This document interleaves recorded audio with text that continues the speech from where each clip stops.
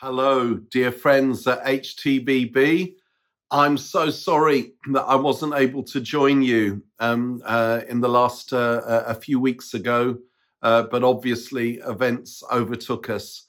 And I'm really, really looking forward, all being well, to coming next year. And I miss so much certain things about your wonderful country. The main thing is nasi lemak, also nasi goreng, also banana leaf meals, also those wonderful noodle meals and various other things. Oh, and drinking coconut water out of a real coconut. I also miss you.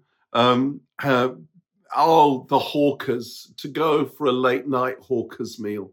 There's nothing like that in England.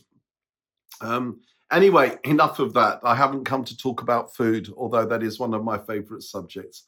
I want to talk to you about something that the Lord does in us in order for him to use us, and his using of us does not destroy us. And many of us want to move in the power of the Spirit. We long to see more of God's power manifest through our lives to touch others. And that's a good thing to want to do. And sometimes we can think that the main thing we need to do is to be filled with the Spirit in order to move in the power of the Spirit. And that is important. It is important to be filled with the Spirit. But I believe there is another ingredient that causes us to be able to move in the power of the Spirit. And in order to look at this, I want to begin by looking at Jesus and the circumstances of his baptism. In Luke chapter 3, verse 21, we read, "When all the people were being baptized, Jesus was baptized too. And as he was praying, heaven was opened, and the Holy Spirit descended on him in bodily form like a dove. And a voice came from heaven, 'You're my son whom I love. With you I am well pleased.'" Now we can imagine that was all Jesus needed. What a wonderful moment that was. What a wonderful moment. And it's a Trinitarian moment. As the Son of God came out of the waters, the Spirit of God filled him, and the voice of his Father spoke to him and declared over him. The Trinity appears there in all the glory of God, and yet that wasn't even for Jesus the only thing. Listen to this. The next thing we read, chapter 4, verse 1. Jesus, full of the Spirit, left the Jordan and was led by the Spirit into the wilderness. Now, I don't know about you, but if I've just had a wonderful encounter with God, if God the Holy Spirit has filled me, if God the Father has spoken his love over me, and the next thing that happens is I find myself in a desert, in a wilderness, my reaction is, what went wrong? How did I get here? How did this happen? And yet there is a reason. Listen to this. What happens to Jesus after 40 days in the desert? We read verse 14. Jesus returned to Galilee in the power of the Spirit. You see, the spiritual equation is this: filled with the Spirit plus led by the Spirit into the desert equals returning in the power of the Spirit. That's how it works. We all love the filled with the Spirit bit, but the Spirit leading us, or in the Greek, it's even stronger than that, driving us into the desert, because God does something in the desert, in our hearts and in our lives. And I just want, in these few minutes, to look at three things that the Spirit does in the desert, three of the purposes of God in the desert. And just before we do, I want to mainly couch this in the life of Moses and the people of Israel. You know, for Moses, he's when you read his story at the beginning, when he sees an Egyptian slave driver killing a Hebrew slave in Egypt, and he kills the Egyptian, and the next day he sees two Hebrew slaves fighting, and Moses intervenes, and one of the slaves says, who made you Lord and Master over us? Are you going to kill me as you killed the Egyptian? And the fact that the guy says, who made you Lord and Master over us? You get the impression that hot-headed, bad-tempered Moses thought he was a cut above the Hebrew slaves. You see, he was brought up in Pharaoh's household. He had the best education Egypt could buy. He had all the culture of Egypt. And the slave says, you're not Lord and Master over us. And Moses realizes, oh no, I've been found out. I have been discovered. And he flees to the desert of Midian. And he spends 40 years in the desert of Midian. And after 40 years in the desert, he comes across a bush that's a little bit different to all the other bushes. And God speaks to him from the burning bush. And God says to him, I want you to go back to Egypt and speak to Pharaoh and lead my people out of their captivity. And Moses has this gorgeous argument with the Lord. I love it. And he raises every objection. One of the things he says is, who am I that I should go? Who am I? I am but a nothing. I am but a worm. And you know, that's what I say before I go places. I say to my friends, who am I that I should go and speak to the people at HTBB in Kuala Lumpur, Malaysia? I am but a worm. I am but a nothing. And I say that hoping that my friends will say, oh, come on, Mike, you're not bad. You're a pretty good looking preacher, Mike. Now, if Moses was saying, who am I, hoping that God would say, Moses, you're pretty good, he was disappointed, because the Lord says, I will go with you. Now, if that was me, I would have said, thank you, Lord, for that sentiment. That's not quite the answer to my question. Let me see if I can rephrase the question for you. It goes something along the lines of, who am I that I should go? Do you see what happens? The Lord doesn't answer Moses' question. Why? Because Moses is asking the wrong question. Instead of asking, who am I? He should have been asking, who are you? Because that's what matters. And that's one of the lessons of the desert. It's discovering God in a deeper way, but we're going to get to that later. You see, in God's version of democracy, one person plus God is always a majority. Always a majority. And then the second part of the answer I love, because the Lord says, I will go with you. And then he says, and this will be the sign to you that I have sent you. And if it was me, I'd be, oh, great. I just want a sign. Lovely. If I get a sign, that's fine. Do you know what the sign was? The Lord says to him, after you've been to Egypt, spoken to Pharaoh, led the people out of their captivity, you'll come back to this mountain and worship me here with them. Now, again, if it was me, I would have said, thank you, Lord. But what's the point of a sign after I've done it? I want a sign first. I want a sign now. You see, so often the way God works is we see it afterwards. We see it looking back. We see his hand on our lives as we look back. And he wants us to look forward by faith. And we see the fruit afterwards. Well, anyway, then after many other objections, Moses says, but I can't speak.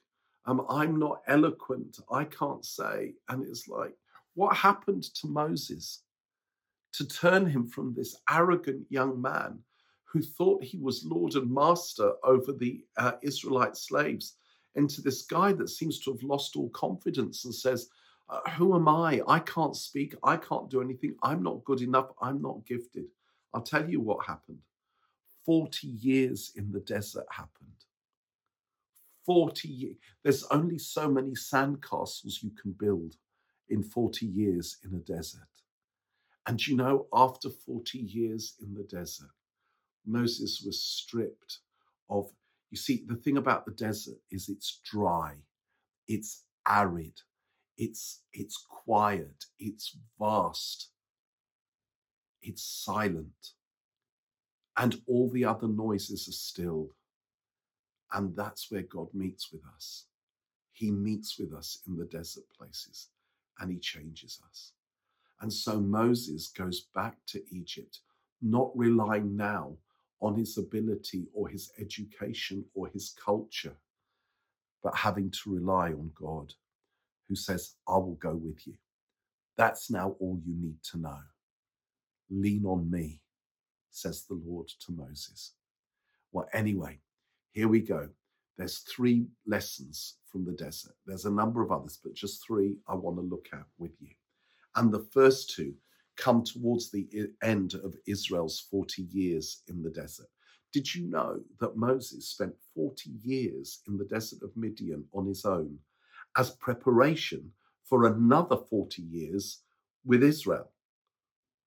Now, I tell you, I think if there's any justice in heaven, Moses' mansion will have a sea view, a swimming pool, and a lake. Poor Moses, he drew the short straw, but he was prepared by God in 40 years on his own for 40 years with Israel. And towards the end of Israel's 40 years in the desert, this happens, and we read it in Deuteronomy chapter 8. Now, they're in the place where they're still in the desert and they can see the promised land. They're not in it, but they can see it. Here's the first lesson of the desert. The Lord says, Deuteronomy 8, verse 2, remember how the Lord your God led you all the way in the wilderness, in the desert, these 40 years, to humble you and to test you in order to know what was in your heart, whether or not you would keep his commands. He humbled you, causing you to hunger, and then feeding you with manna. Now, do you know that's the first lesson of the desert? He humbles us. Why? Because he loves us. Because humility is huge for God. It's huge. There's a verse that comes 3 times in the Bible. And if in the Bible God says something once, he means it. If God says something twice, he really means it. And if God says something 3 times, then he really, really means it. This is deep theology I'm giving you here. And this verse comes 3 times in the Bible. In the book of Proverbs, in Peter's first letter, and in the letter of James. And it goes like this: God resists the proud, but gives grace to the humble. If you're proud, God resists you. But there is grace that is given to those who are humble. Why? Because when we're humble, we're not relying on ourselves.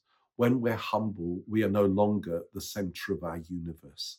When we're humble, it's not that we think badly of ourselves, it's that we begin not to think about ourselves. And in the desert, he humbles us. He strips us bare. We're in silence. We need to trust him for water, for manna, for nourishment. We need to trust him in order to stay alive. And we discover dependence on him. And that is the art of humility. Now, I've learned that we have a choice. We can either humble ourselves or he will humble us if he loves us. And I have learned that it's much less painful to humble ourselves. And do you know, but if we don't, in his love, he will work in us and change us and humble us, so that when he uses us, it will not destroy us. Because if we're not humble, if we're already proud and God uses us, we start thinking it's about me. Oh, how anointed I am, how gifted I am, how intelligent I am, how good looking I am, how well dressed I am, or whatever it might be.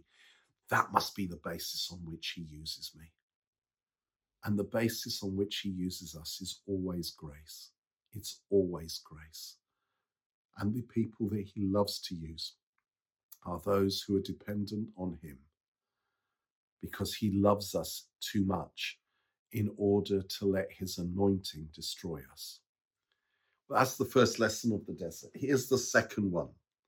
And this is when they're in the desert. This is verse 10 of Deuteronomy 8. When you have eaten and are satisfied, praise the Lord your God for the good land he has given you. And what he's saying is, when you have eaten and are satisfied in the desert, praise the Lord your God for the good land he has given you, even though you're not in it yet, even though you can see it from a distance. Be careful that you do not forget the Lord your God, failing to observe his commands, his laws, and his decrees that I'm giving you this day.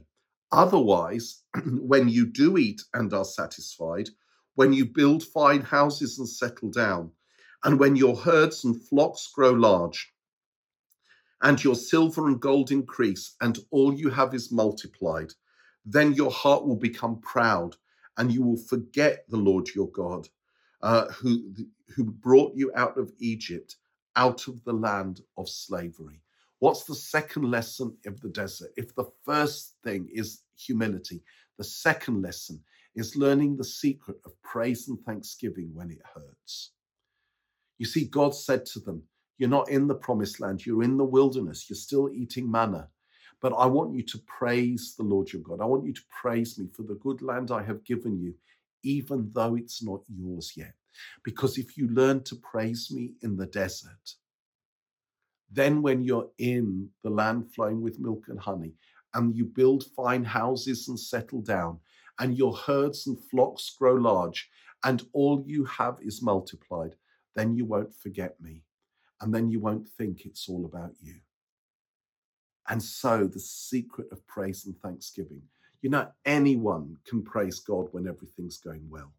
What sorts out the spiritual men from the boys and the spiritual women from the girls is those who praise him when things are tough, who learn to praise him in the desert, in the barren place, and to praise him in advance for his goodness, because we understand that God is good all the time.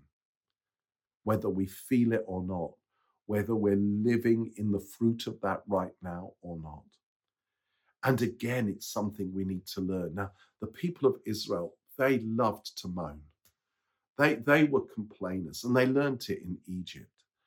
And for poor Moses, he gets them to the Red Sea and they start complaining, we're going to drown or the Egyptians are going to kill us. Why did we listen to you, Moses? The Red Sea parts, a miracle. They get to the other side. Pretty soon they're moaning again. We've got no water. Why did we listen to you, Moses? We're going to die of thirst. Oh, it's terrible. He strikes a rock with his staff, and liters of San Pellegrino water comes out of the rock. And then they're moaning again. We haven't got any food. We're going to die of hunger. Manna comes from heaven every day. Then they're moaning, oh, it's only manna again. We're always getting manna. When we were in Egypt, we had garlic and cucumbers. And now we got to eat manna. I mean, I tell you, the easy thing for God was getting Israel out of Egypt. The hard bit was getting Egypt out of Israel. You see, even though they were delivered from their slavery, they still had the mentality, the mindset of slaves. And when they were in Egypt, they complained and they groaned under their labors. They were free, but they were still slaves in their hearts. And God says in the desert, hey, learn to be grateful, learn to praise me, learn to give me thanks. Let's break the power of the mentality of slavery over you. For many of us, we've been set free from the old life. And yet, tragically, we still have the mentality of slaves. Now, I don't know about you in Malaysia, but in England, our favorite hobby is moaning and groaning and complaining. We love to moan and groan and complain. And the main thing we love to moan and groan about is the weather. And we come together every day and we say, oh, isn't it terrible weather? Oh, it's raining again. Or it's this drizzle that keeps you all damp. I don't remember the last time I saw the sun. Oh, it's such a grey day. And we enjoy it. We love it. It's something to talk about with others. And then one day, usually in July, the sun comes out. And then we come together and we say, oh, it's really hot. Oh, we're all going to die of skin cancer. Oh, there's going to be a drought. Oh, this is terrible. Oh, it's so hot. You see, we love to moan and groan. And you know what? The culture that's in our country is the culture that's often, sadly, in the church. So often in the church, we find it easier to moan and groan and complain than to give thanks. I remember a few years ago, I'll just say this first. I'll be honest with you. I'm going to confess this. I don't like mornings. I don't do mornings very well. In fact, I have a personal theological conviction that mornings came in with the fall. I believe that God created afternoons and evenings, but I struggle to believe that he could have created something as horrible as mornings. And they say there's two kinds of Christians in this world. Those who wake up in the morning and say, "Good morning, Lord," and those who wake up in the morning and say, "Good Lord, it's morning." Well, I've always been a "Good Lord, it's morning" person. And then I listened to this talk, and the speaker was saying how he learned the secret of living every day in praise and thanksgiving.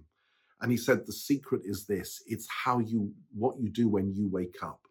And he said how he made it a practice that every morning when his alarm clock went, he would wake up, and the first thing he would say is, "Lord, I thank you that today I'm alive.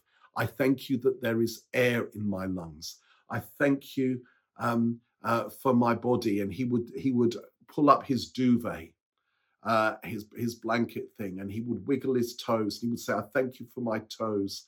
I thank you for my feet. I thank you for my ankles." And then he'd get out of bed and he would say, "I thank you, Lord, for my calves, for my knees." And he'd go all the way up his body. He'd thank the Lord for his room and for his home and everything. And he said, after 10 minutes of this, I was set fair for the day. Or when I heard that, I thought, I'm going to do that. It's going to be life-changing. So I put the alarm clock on. I was so excited I could hardly sleep that night. In the morning, the alarm went off. And I remembered, I opened my eyes and I said, "Good morning, Lord." And I said, "I thank you that this morning I am alive, that there is air in my lungs." And then I pulled up my duvet and I couldn't see my feet.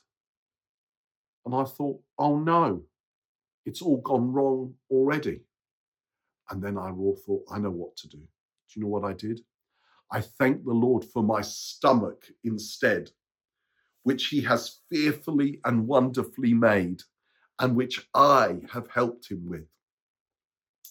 You see, there's always stomachs that can get in the way, but God is good all the time. Praise him. Learn the secret of praise and thanksgiving when it hurts, because then when he prospers you, when he blesses you in life or in ministry or in both, then you don't think it's about you. What's the final lesson from the desert? And the most important, very quickly, as I finish, you can find this in Hosea chapter 2, verse 14. And the story of Hosea is the story of a God who says to Israel, I loved you like a husband, I was faithful to you, and you behaved like a prostitute, and you lifted up your skirt to every passing idol. And the Lord says in the middle of this, in Hosea 2:14, therefore, I am now going to allure her, to allure Israel. I will lead her into the wilderness, the desert, and there I will speak tenderly to her. What's the purpose of the desert? The ultimate purpose is it's in the desert. He allures us. He wins us over. In the desert where all other voices are stilled, we can hear him speaking tenderly to our hearts. He allures us. He takes us back to our first love. He takes us deeper into our relationship with him. And do you know, I used to think the desert times, the emotional deserts, the mental deserts, the physical deserts, the spiritual deserts, I used to think they were the devil's place. But they're not, they're God's place. In this desert time when we're in lockdown here and I can't see anyone, it's my 11th week. Do you know what? I've loved spending time sitting with him, pouring out my heart to him, and sometimes just saying, Lord, I'm just going to sit in your presence. Don't even want to say anything. Just want to be with you. I have known an intimacy with him that I don't want to give up for anything. In the desert, he allures us. He speaks tenderly to us that we might hear his voice. What's the purpose? Finally, it's this. At the end of Song of Songs, which is a story of a king representing the Lord and his maiden, the lover and the beloved, the maiden representing us, the church. And it talks about the wooing and the love affair. Right at the end, in Song of Songs, chapter 8, the friends say this: who is this of the maiden? Who is this coming out of the desert, leaning on her lover? He drives us into the desert that we might come out of the desert, leaning not on our own understanding, leaning not on our own giftings or self-confidence or anything, but leaning on the Lord, who is our lover. He wants us to love him above all things, because it's lovers who make the best evangelists. Have you ever met someone who's just fallen in love? They don't shut up about the person they're in love with. Lovers want to be like the one they love. They want to please the one they love. That's how we change. Don't despise the desert. Wait for him. Let him meet you there. He has an appointment for you. And the purpose is to come out of the desert, not just filled with the Spirit, but moving in the power of the Spirit. Hey, folks, love you very much. Praying for you. You've got an amazing bunch of leaders, and I look forward to seeing you soon. It's been a privilege to spend a little bit of today with you. God bless you.